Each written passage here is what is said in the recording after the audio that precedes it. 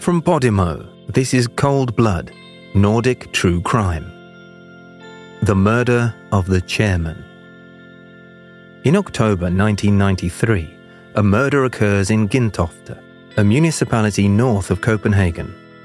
The crime creates headlines in Denmark because the murder was committed with an unusual weapon. Additionally, the victim is the Danish chairman of an international company, and the crime scene is located in an exclusive residential area in Copenhagen. For the police, the circumstances of this crime are far from typical.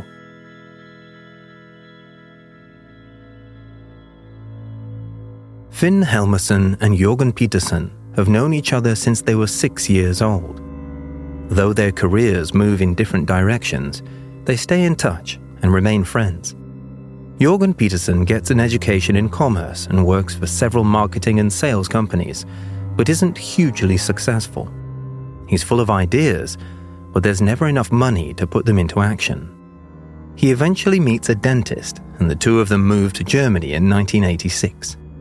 They have 2 children and seem to be doing well, but the truth is Jorgen has no money and still can't make his projects or dreams come true. Finn is doing better.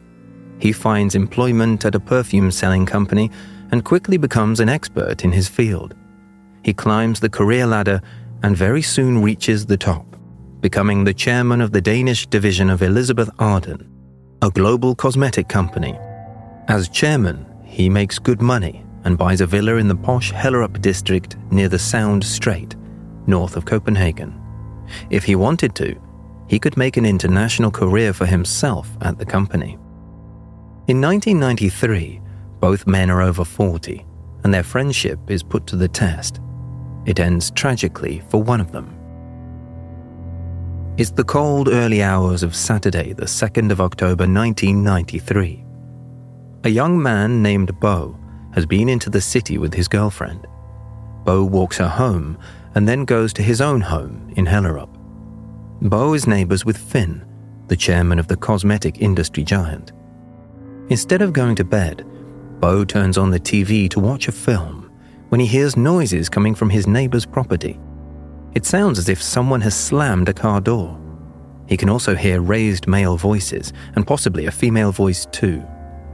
Bo quickly forgets about the commotion, finishes watching the film, and goes to sleep. No more noises come from the neighbour's property. Finn's other neighbour returns home early the next morning after spending the night in the city with friends. As he opens the door to his house, he hears unsettling noises, moans and shouts, as if someone is fighting. He wonders if he should climb over the fence and check on Finn, who lives between him and Bo. But something stops him, and in the end, he goes to bed and falls asleep. The woman who lives across the street usually gets up very early, and this Saturday morning is no different. As usual, she looks out of the window on the upper floor of her house, which overlooks Finn's driveway and garden.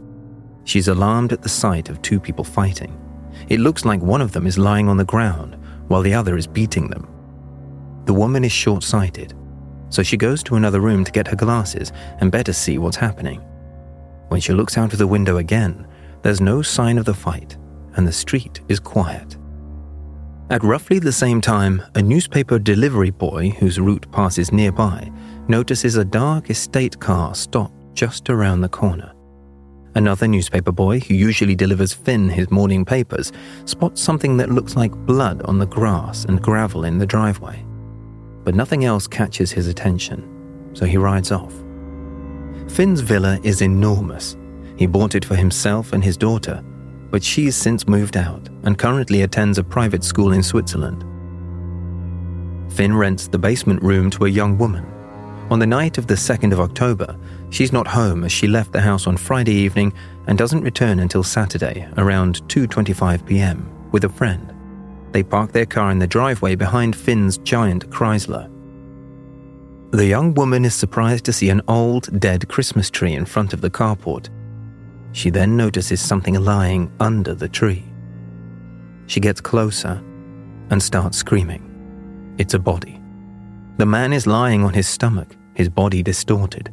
It's Finn, the man she rents a room from. After only a few minutes, at 2:30 p.m., she calls the police. Weekends are relatively quiet at the Gentofte police station, but this Saturday will end up being anything but quiet. Any officers that are relaxing at home and enjoying their free time are called to the station. That afternoon, the lead criminal officer, Jul Laudsen, returned from his jog to find an urgent message. He needs to go to the station at once. As the forensic examination is being conducted at the crime scene, Finn Helmersen's body can't immediately be removed from the driveway. A forensic pathologist is summoned for the preliminary examination of the body. Meanwhile, photojournalists arrive after learning of the crime from the police radio. They have enough time to take photos of Finn's body before it's taken away from the crime scene. The next day, one of those photos appears on the front page of two of the biggest Danish tabloids. After a preliminary examination, the forensic pathologist concludes that the victim was most likely killed with a knife, as there are multiple stab wounds in his chest. Numerous wounds on his hands and forearms suggest that Finn had tried to defend himself. The victim was wearing his everyday clothes and a coat, and the doctor said that he had been dead for several hours. Multiple elements of the crime stand out as unusual to the police. The front door is locked, but there is no key on Finn's body.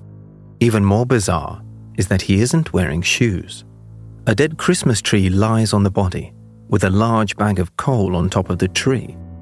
The culprit had most likely used the bag to weigh the tree down so the wind would not move it.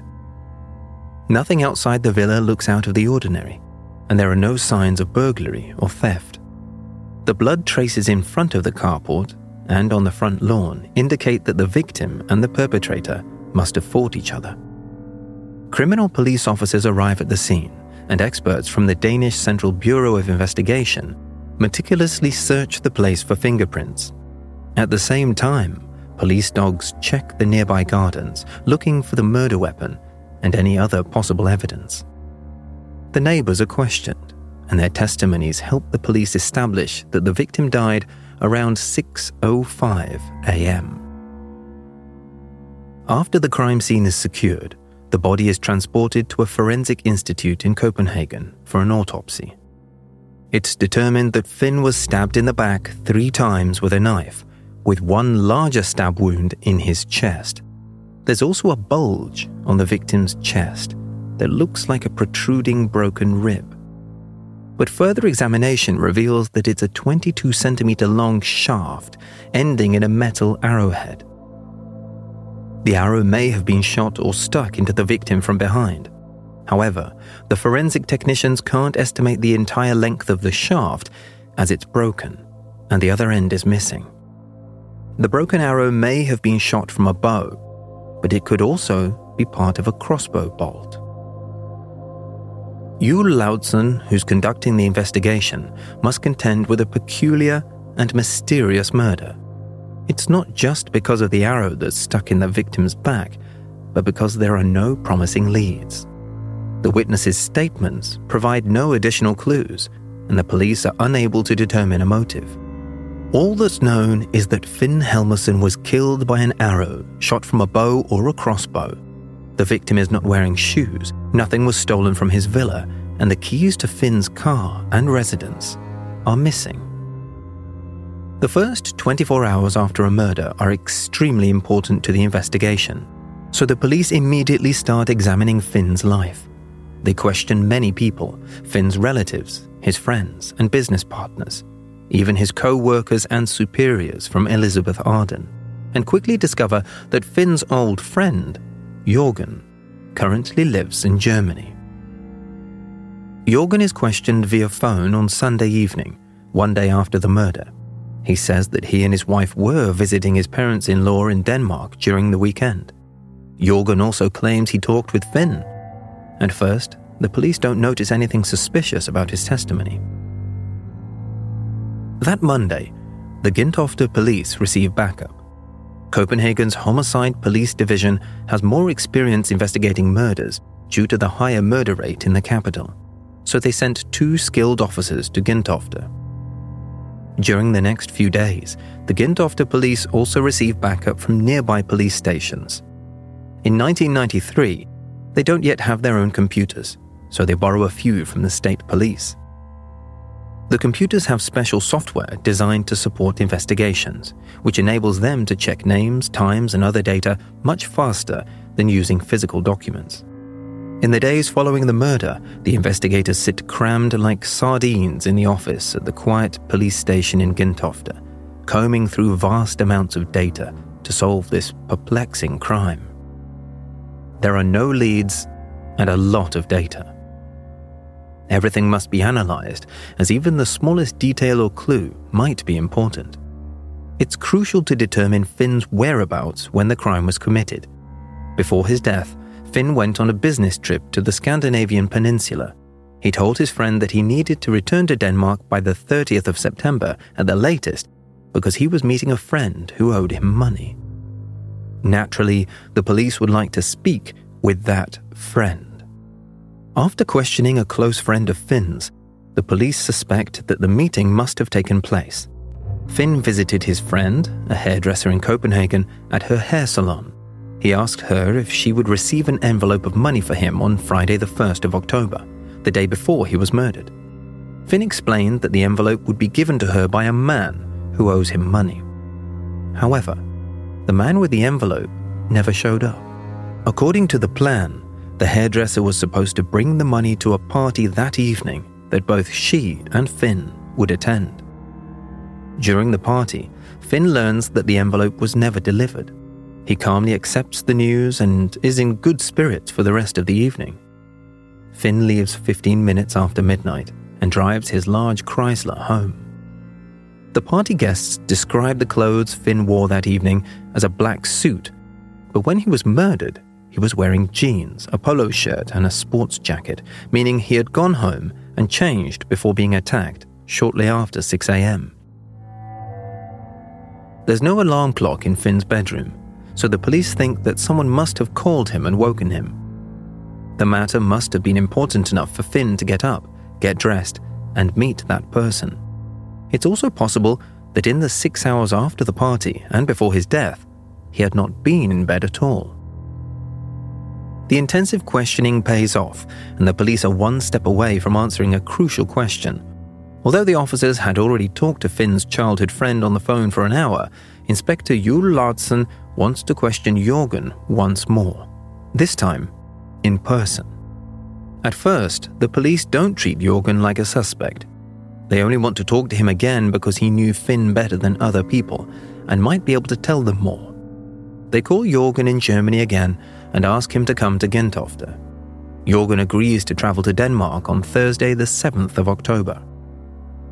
The police already know that from Thursday the 30th of September until the following Sunday, Jorgen Petersen was visiting his in-laws in Denmark with his wife and 2 children. At that point, the family wanted to return to Germany. On Friday evening, the 1st of October, his in-laws threw a family birthday party at their villa.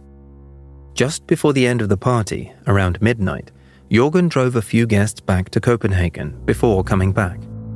His in-laws tell the police that Jorgen didn't leave the house during the night or early hours of the morning. Jorgen drives a dark red Opel Omega estate car with German number plates. This car model is very similar to the vehicle spotted by a newspaper boy near Finn's villa, but it seems improbable that Jorgen is the killer. He'd have had to leave his sleeping family, drive to Finn's house, kill him, and then return to his wife, children, and in-laws. Jorgen's family tells the police that he brought bread rolls in the morning and acted normally while having breakfast with his family. At the time, Jorgen's family's claim that he didn't leave his in-laws' house while the murder was being committed seems like a solid alibi. As Finn's murder is so unusual and the police are grasping at straws, they put out a public call for help, which turns up a number of new leads. Some of them look interesting at first glance, but later turn out to be useless. One of the leads comes from Copenhagen's gay community. As Finn's photos are published in the newspapers daily, the police receive many anonymous phone calls regarding him. A few individuals claim that Finn had been seen among the gay community in Copenhagen. The police contact a few male escorts and call them into the station for questioning. They are shown photos of Finn, but almost unanimously claim that they've never met Finn, only someone who looks like him. Further investigation confirms that Finn wasn't gay, but had a look-alike.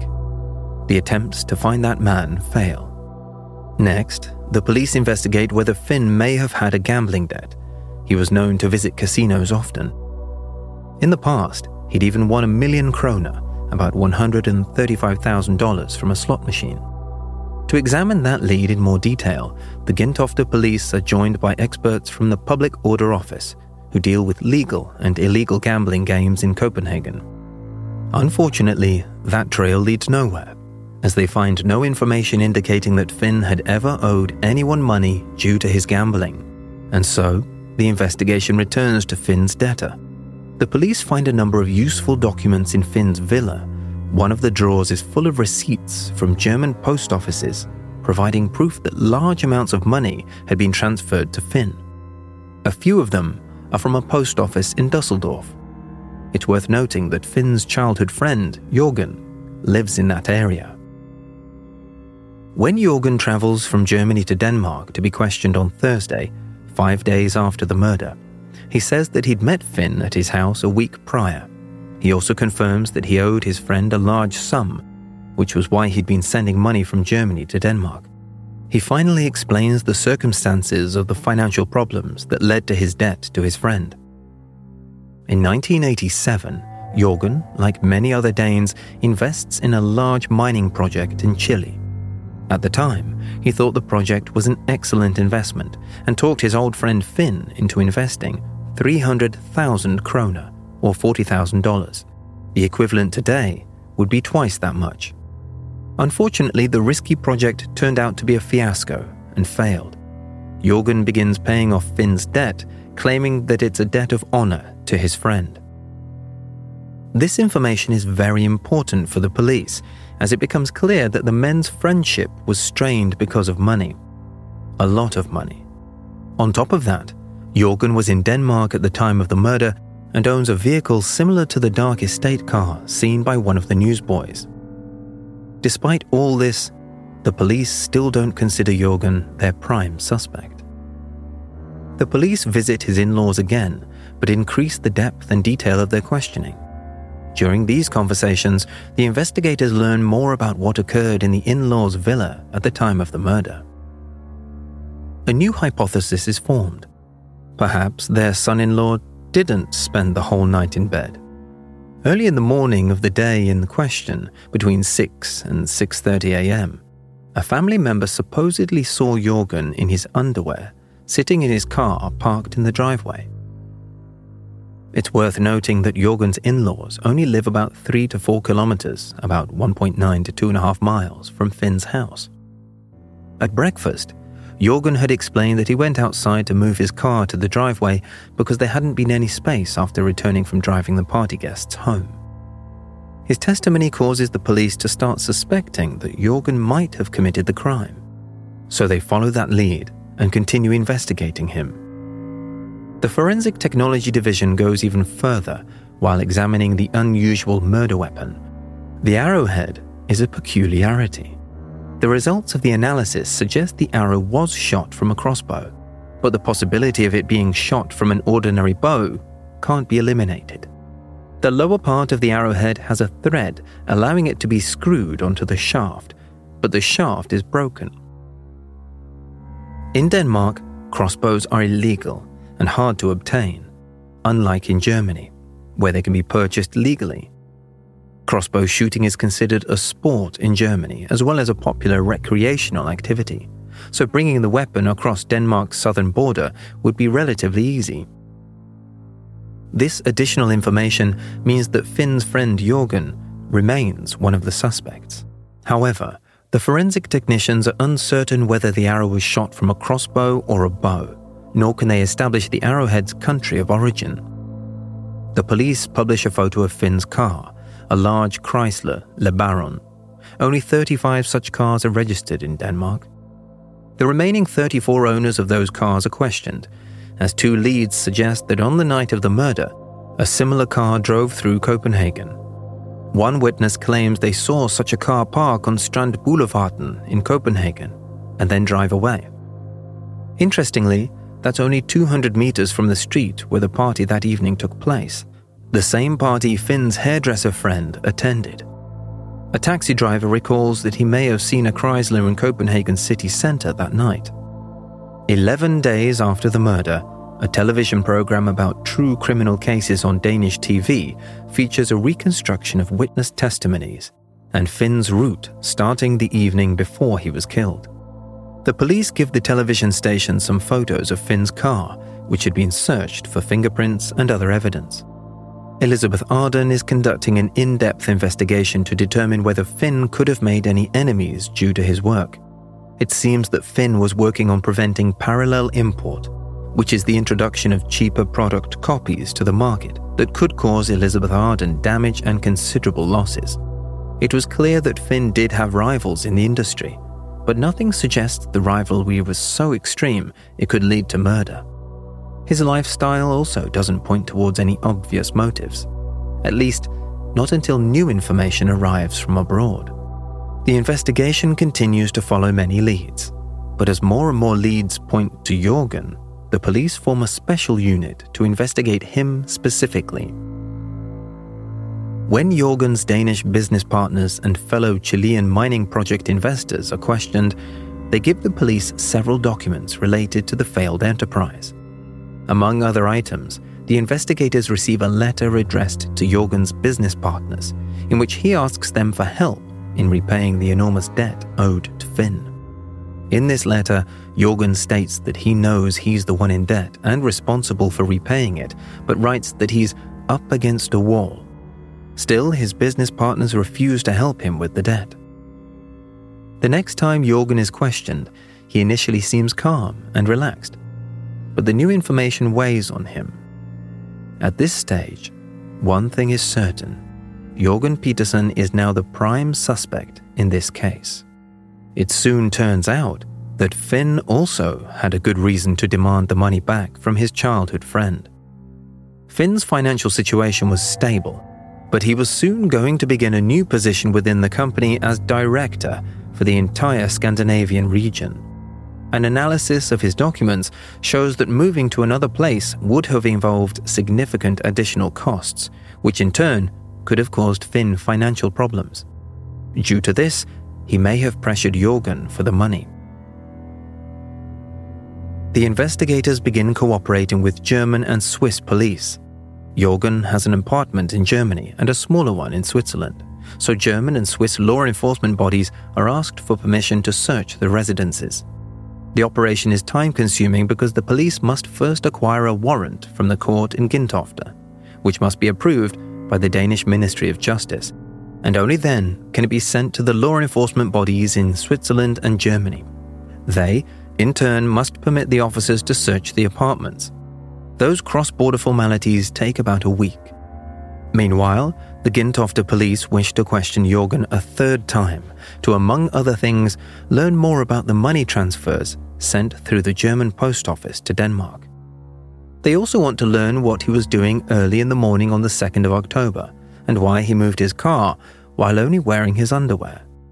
Jørgen often calls the Danish police unit to ask about the investigation's progress. The police are careful not to let Jørgen know that he's considered to be the prime suspect. They explain that they want to talk to him again because he's one of the last people who saw Finn alive. Jørgen agrees to another round of questioning and is willing to do so as fast as possible to close this chapter once and for all, stating that the situation is causing his family significant strain. Despite the fact that Jørgen is the prime suspect, the investigators still don't have conclusive evidence. They hope to find that in Germany during their search. While abroad, they also want to check if Jørgen purchased a crossbow from a weapon shop in Düsseldorf or the surrounding area, but they know obtaining incriminating evidence will be difficult. Jørgen tells the lead investigator that he'll be in Denmark on the 2nd of December. Thanks to this information, the police know exactly when they'll be able to search Jørgen's German apartment.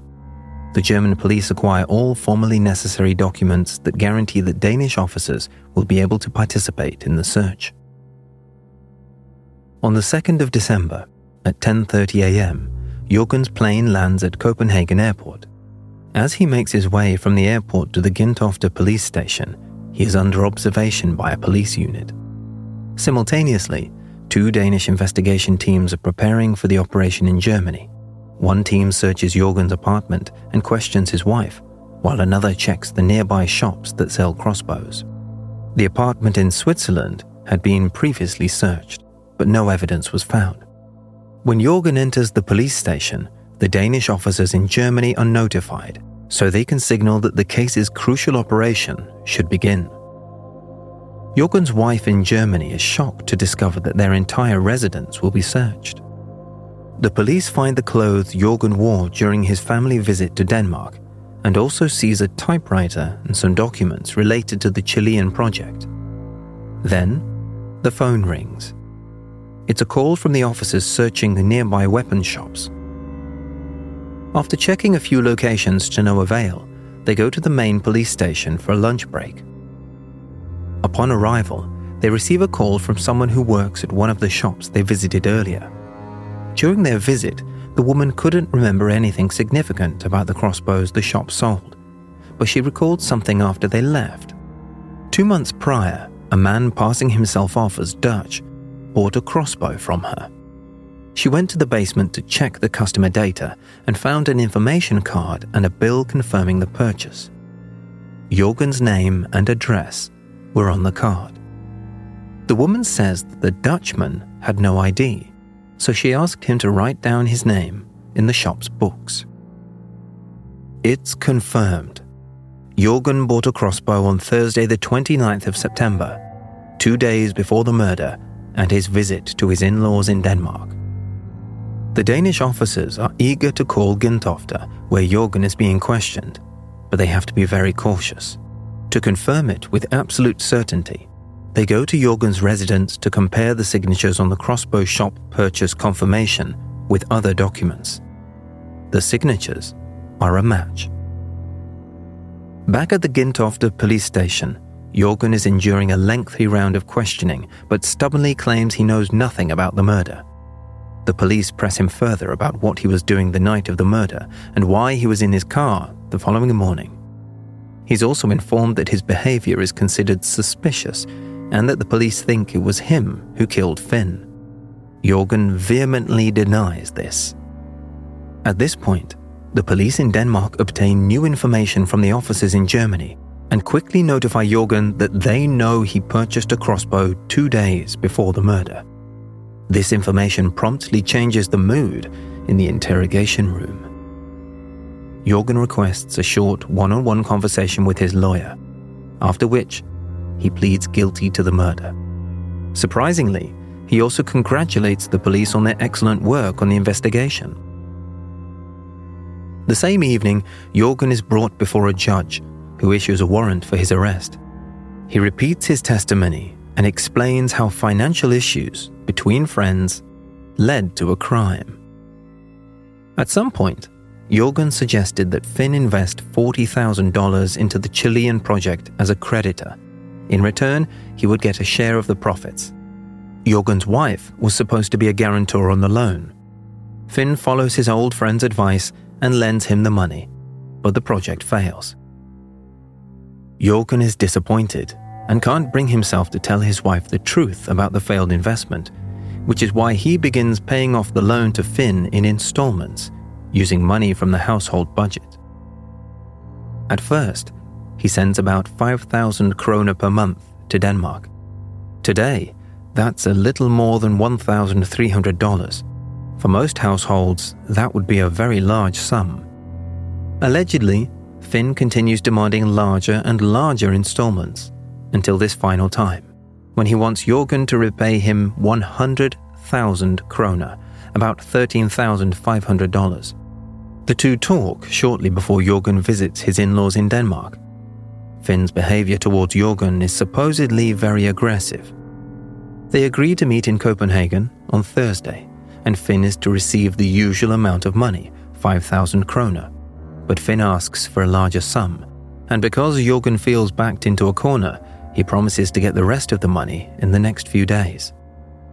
On Saturday morning, while his family is still asleep, Jorgen calls Finn from his in-laws' house, claiming that he has the money and they can meet. But his real plan is different. He takes the crossbow he smuggled into Denmark and packs it into his car, along with a knife he bought in Germany. He quickly drives to the street called Bernstofsvej, where he parks his car before walking a short distance to another street, Hyrdevej, where Finn lives at number 8. As he stands near the carport, he puts the crossbow together. Through the window, he can see his friend walking down the stairs. Finn goes outside. Jorgen cannot or does not want to explain what happens next. The crossbow shot isn't fatal, so Jorgen starts fighting Finn fiercely and has to stab him with the knife many times to kill him. The arrow shaft lodged in Finn's body breaks during the fight. Jorgen doesn't recall dragging Finn to the carport and putting a dead Christmas tree on top of him. Afraid that he may have left his fingerprints on Finn's shoes, Jorgen puts them into a gym bag with the crossbow, the dagger, and Finn's keys, which fell out of his pocket and onto the driveway during the fight. Jorgen takes the bag from the scene with him. He drives to his in-laws' residence and removes his blood-stained clothing while still outside near his car. He leaves the clothes, gym bag, and keys in the car until 6 days later, when he goes to Denmark for questioning on the 8th of October. He throws most of the evidence overboard from the ferry, but only gets rid of Finn's shoes in Germany, throwing them into the bushes near a gas station. Jorgen confesses that he was planning to kill Finn, but after a while he changes his testimony and claims that he only wanted to scare him. He also says that the crossbow shot was an accident, and that he blacked out when stabbing Finn with the knife. Jorgen then claims that Finn threatened to rape his wife and children if he did not start paying him higher installments. During the court hearing in February 1995, Jorgen suggests that to get his money back, Finn was using the same methods the mafia would. The prosecutor is outraged by the statement. "Tell us the truth. You're tarnishing the good name of a deceased man who's unable to defend himself." On the 10th of February 1995, Jorgen Petersen is sentenced to 16 years in prison, which is then shortened to 14 years by the Supreme Court. Finn's family and friends erupt into applause after the sentence is delivered. The murder of Finn Helmersen may never have been solved if Jorgen Petersen had had his German weapon license when buying the murder weapon. Then, the shop worker may not have recalled him when the police officers visited her 2 months later. There's only one conclusion. People should think about whether money and friendship can really go hand in hand.